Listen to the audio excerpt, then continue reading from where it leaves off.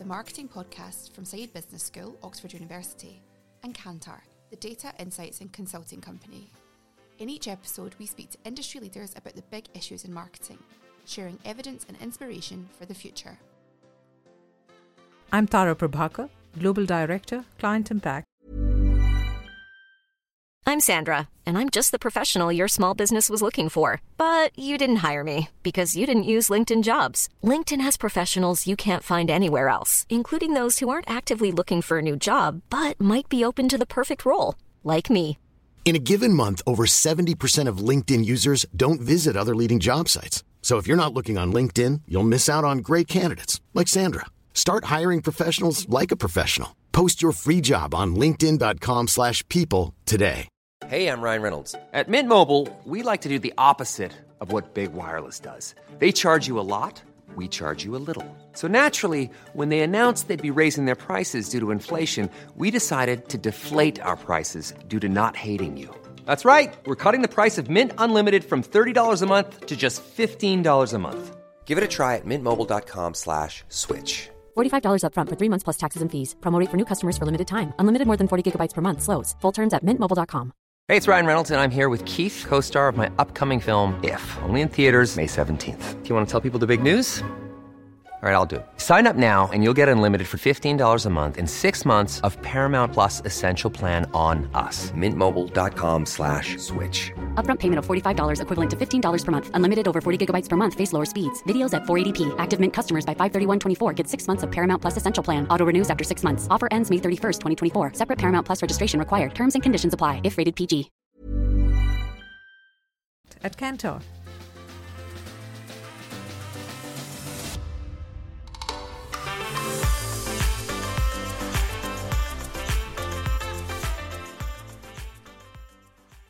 Hello everyone.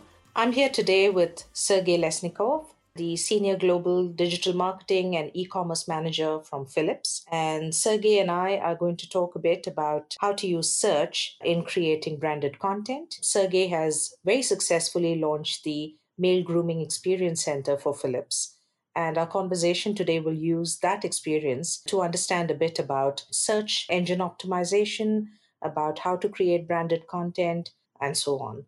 Welcome, Sergey. Thank you. Pleasure to be here. So, Sergey, could you tell us a bit about your current role at Philips? I've been with Philips for around 8 years. I worked across different digital domains, different roles. Most recently, for about 3 years, I've been working with our digital engagement, search and content strategy for our personal care and personal health businesses. I had quite some privilege to work in one of the amazing projects where we built a solid content strategy and experience centers for our male grooming business in the US. Subsequently, we scaled this approach and this winning strategy across other business and consumer categories worldwide. This project proves to be very interesting from several perspectives, such as data-driven and insight-driven content strategies that deliver results and allow us to grow faster in the territories where we weren't present before. What was it that gave you the idea to get into this space and launch this Male Grooming Experience Center? I would say that I'm very passionate about data and search as well, because I think search is quite a unique medium that can give you insights about consumers' needs and wants, what they are coming to search engines or other mediums to search for and to find information about. And I think today we live in a quite unique world where, as a marketer, you have quite a lot of data to play with. And if you would like to be very specific, you can identify trends and a big picture. And that's actually what gave me idea to approach, from the data perspective, this project. When I started to work on our digital engagement strategy for male grooming in the United States, we started exactly from the data point, and we started with a massive analysis of search landscape in the US to understand what people are searching about, when, where, what information they're looking for, and what context is around it. So we literally analyzed over 25,000 keywords in this domain and some other demographic and social signals to first build a good understanding of what is the context around their search, what people want to know, what their journeys, what territories. And that actually helped us to identify quite strong opportunities for our brand, because our brand is quite strong in US and a lot of consumers are familiar with our brand. And we were able to identify very specific questions where we could help them, but also for consumers who on the journey to find out about their best male grooming routine. We identified several interesting territories and areas with a huge potential to not only capture relevant traffic, but to also help consumers to bring the knowledge and to help them with the choices that they made with our brand. What was a very specific step that we saw a huge opportunity for evergreen content by looking at historical data, by looking at the seasonality and trends, where consumers are asking a lot of questions over the time to achieve their goals with our products, without our products, and to actually support their inspiration. So we decided, based on the information that we had, to actually start a pilot, and based on these insights, to work with agency Mavens of London to actually translate the research that we've done together with them and to create the content to help capture this traffic opportunity, but also help our consumers. It sounds really like a big task. And you mentioned about 25,000 keywords that you looked at. You also talked about journeys and territories. So could you give us an example of what that sounded like? What are territories, some of those 25,000 keywords? When you look from the perspective of big data, when you have various sources of information and various aspects, you're able to look at the search landscape from helicopter view, and you are able to see things that would not be possible if you would drill down and zoom in to a very specific keywords level. Because by looking at all this massive amount of information and by applying specific methods to categorize and capture it, you're able to identify a very specific territories which comprised of hundreds, even thousands of keywords. If you look from the perspective of understanding the territory, understanding the business, you're able to build them together and to see on a much bigger trend. Maybe just to give a couple examples, that by scanning all this huge number of keywords, 25,000 across different territories of male grooming, men's grooming routine, we were able to identify specific trends that connected to special seasons and seasonality moments, such as dry skin, such as ingrown hair, such as skin issues, which are very closely related to changing of seasons, where consumers are specifically going for specific remedies, or they want to understand and find out more about how to solve these problems. But if you look from another perspective, by looking at all the data around searches for trends around facial style and male grooming, you're able to identify not only what is topping now, but what is growing over the last years. So if you look from the perspective of trend line, you're able to predict what will be much bigger next year or a couple years ahead. What we did, we looked at different aspects. So we looked, of course, at problems, skin problems that consumers have, but also at inspirations. What is trending now? What consumers want to see? And basically, by compiling a lot of this information, a lot of data points, we were able to build journeys of consumers who want what they want in terms of facial stylings, but also for consumers who don't know what they want. What do they do? What kind of searches do they use? And of course, you need to apply different sources of data. You need to apply demographic data, social signals. But in essence, what you can get in the end, if you know your territories, if you know what territories are parallel to yours, you are able to identify these unique opportunities where you add value to consumers who actually already familiar with you or who is searching in the territory that you can be present. We looked across different aspects and we were able to identify very interesting trends and very big trends for us where we as a brand can play and where we can actually add value to consumers. I think it's very important for us not only to capture this traffic, but actually to give consumers information that they're looking for, so to increase our brand preference. And this takes some time, I'd imagine, because if you're talking about seasonality, then you're talking about looking at this data for at least a year? Yes, even more. We took a 4 years time period for our analysis. And of course, we team up for this with a very strong partner, Mavens of London, who were able to bring their custom in-house search analysis tools and search intelligence expertise that they are accumulated, who can help us to actually build the models and build the data sets that were able to bring us this level of insights. After you did all of this data mining, what was the next step? There are different steps that are very crucial for coming up with an insight-based consumer strategy. So I think one of the first step is to create a clear brief for research agency to understand what to look for, what to ignore, because the search landscape is a very huge data set on its own. Once you identify a proper area, once you conduct this research, and once you accumulate the data, I think another very important step is to be able to translate this data into a more concrete and more relevant information flow.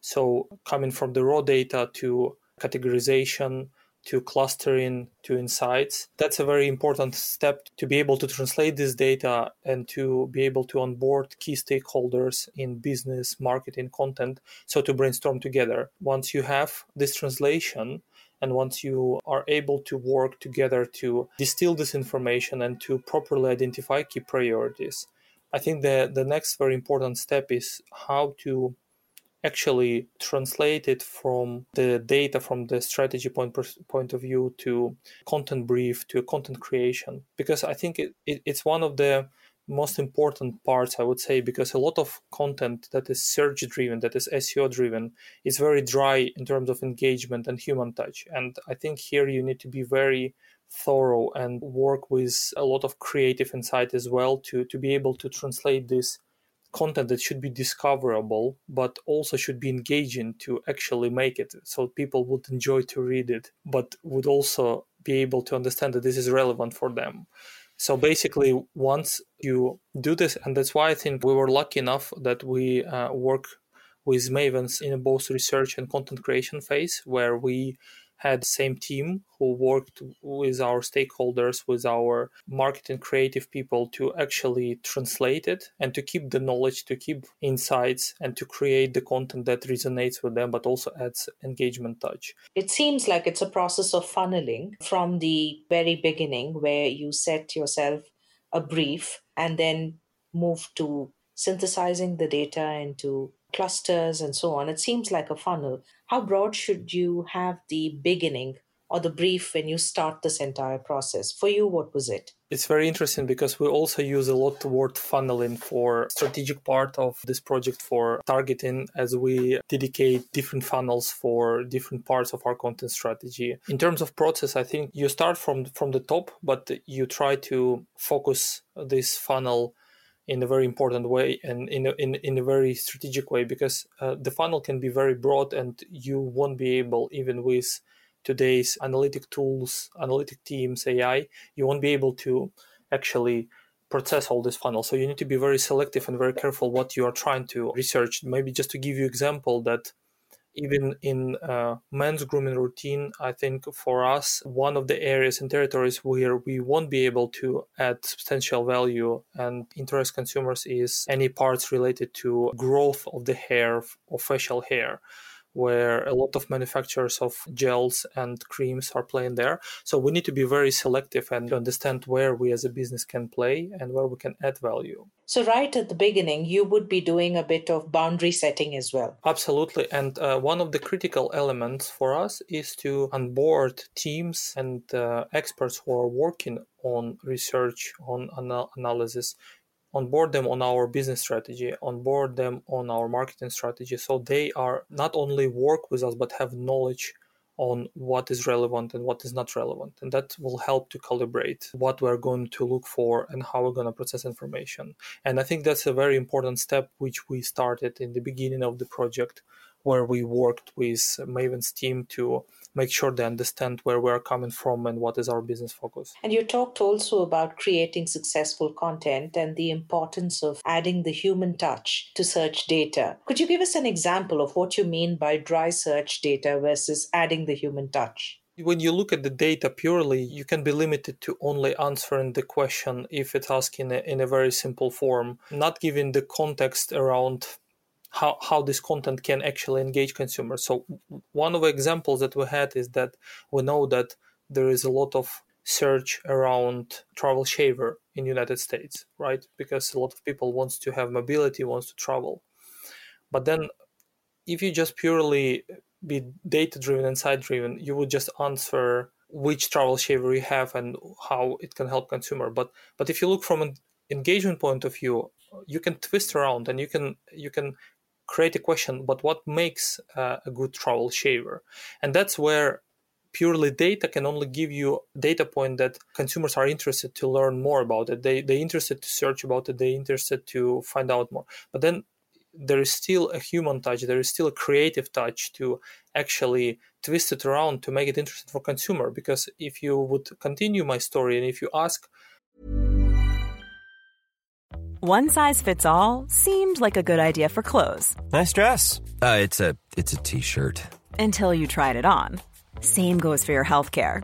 That's why United Healthcare offers a variety of flexible, budget-friendly coverage for medical, vision, dental, and more. So whether you're between jobs, coming off a parent's plan, or even missed open enrollment, you can find the plan that fits you best. Find out more about United Healthcare coverage at uh1.com. That's uh1.com. Hey, it's Ryan Reynolds, and I'm here with Keith, co-star of my upcoming film, If, only in theaters May 17th. Do you want to tell people the big news?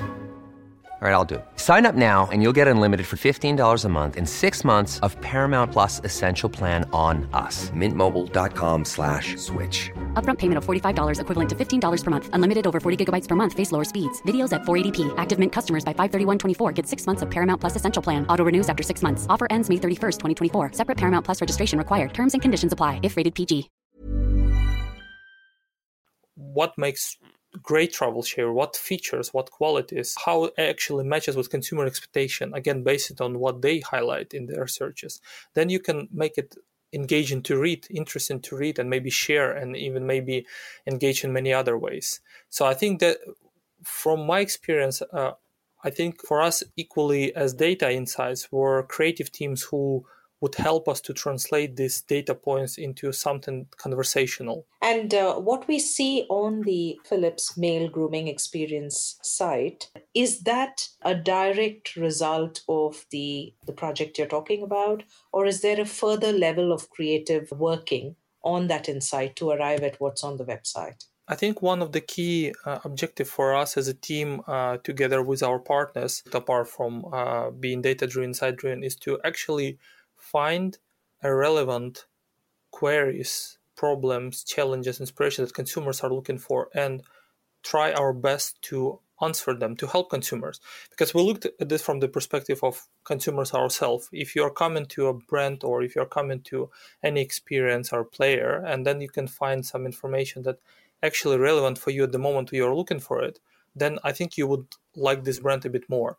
So for us, one of the key goals was to actually answer it in the most engaging, in the most simple, in the most humanistic way. And I think that helped us to set the high standard for us, how we're going to create this content. And as I mentioned before, I think a lot of work came from our creative teams. We had dedicated creative directors. We have content specialists who helped us actually to put this into more conversational ways. So I would say that this goal united us, and in the end, I think we managed to create a quite interesting, engaging content for consumers. What makes it interesting and what makes it human really is the fact that it's conversational.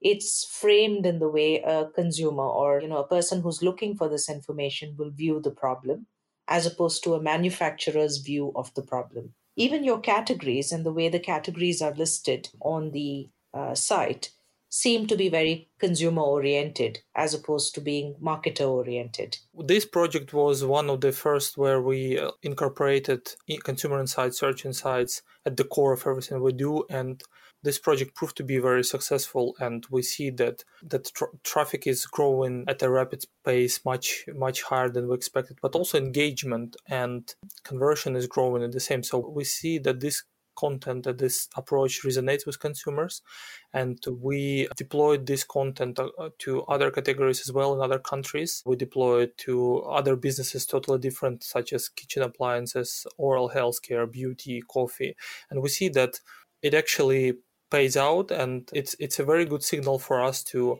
onboard this approach to more core activities, to navigation, to taxonomy, to categorization, because actually this helps you to be more relevant and remove a lot of hassle from consumer discovery journey. And is this content a living content? Are you still working on adding to this, changing this in line with how consumer trends are evolving? I think for this question, it's important to differentiate between different types of content. So we have on one side evergreen content, which proves to be stable for a couple of years, and more trending and seasonal content. When we started with this research, we analyzed historical data for the last 4 years across different categories. And we saw that there is a lot of questions that consumers asking on a recurring basis, which can be related to seasonality or to some other changes. And it's more of evergreen content. We can create content and we can, with a minimum effort of maintenance, stay relevant for several years.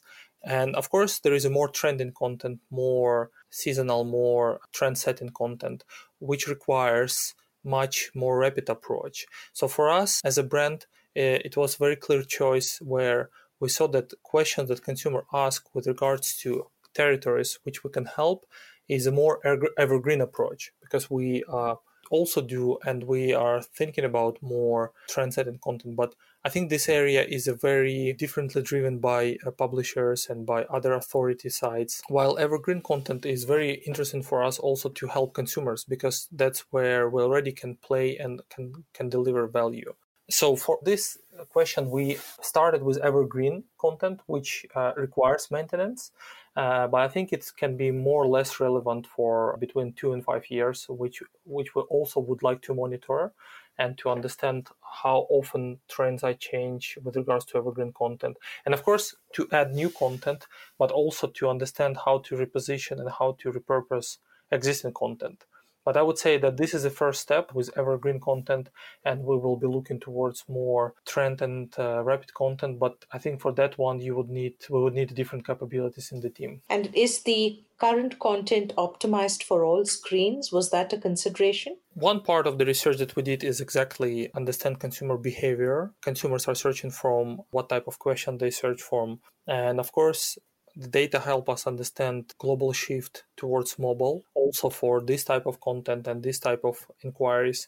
And the content and the decision was, of course, to create content mobile first with follow-up trends on desktop, but also looking at the data which can help us understand where to move on next, because we can see that the visual searches start playing more important role. AR, with consumers want to see how specific facial style would look like on them, with assistance voice search.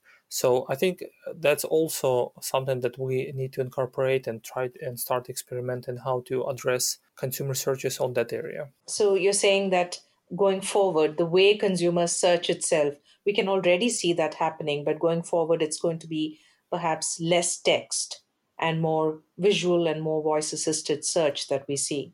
And so content needs to be optimized for that as well. There are already several trends that are picking up with voice search and assistance, with visual and video search growing very fast, much faster than traditional search. Local search. Brands are also pushing for AR, VR search.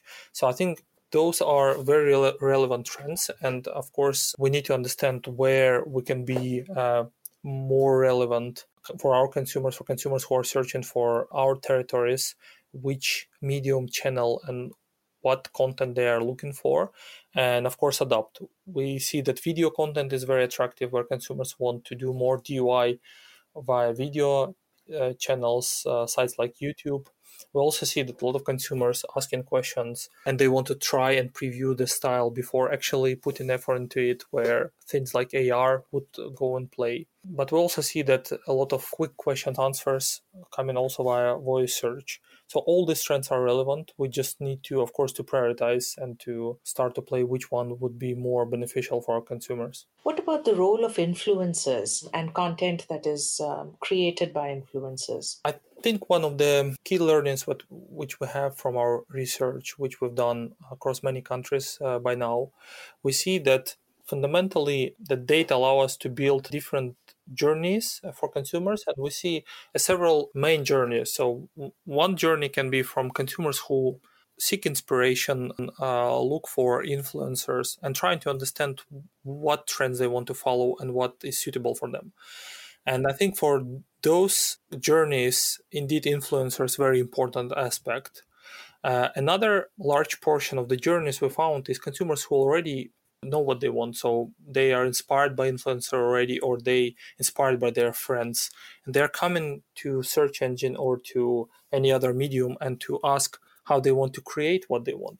Or consumers who are looking for a product and they want to understand what product can create for them. For those consumers, I would say that influencers play a role, not as strong as for consumers from previous journey, because those consumers know what they want, and we see that proportionately they are somewhat equal in terms of quantity.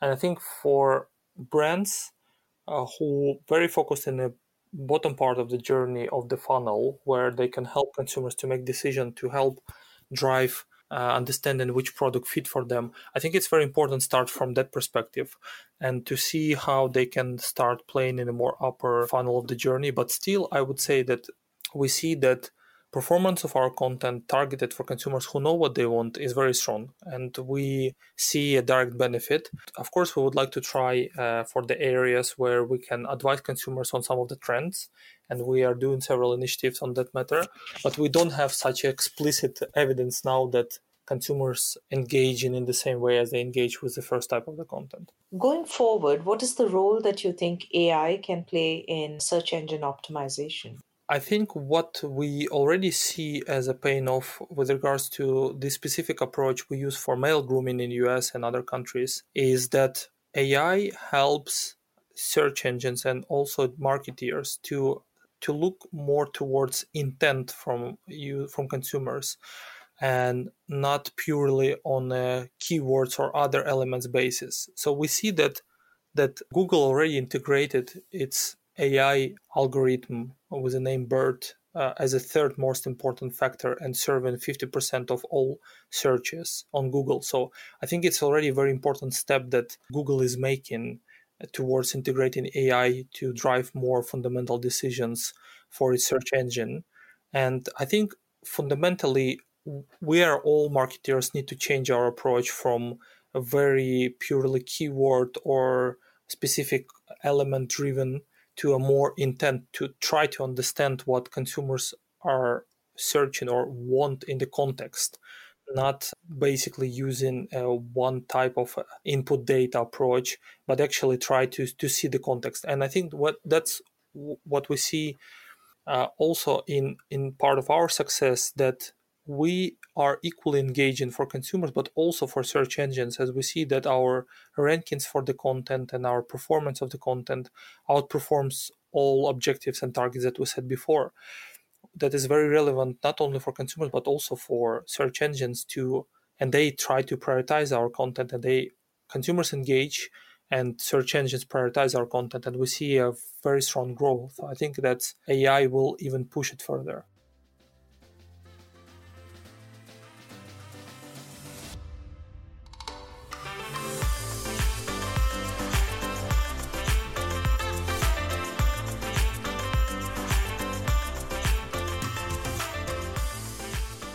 You've been listening to Futureproof. For all episodes and more information, visit Kantar.com or OxfordFutureOfMarketing.com. Please leave us a rating and a review and subscribe within your podcast app so you know when new episodes are released. Thank you.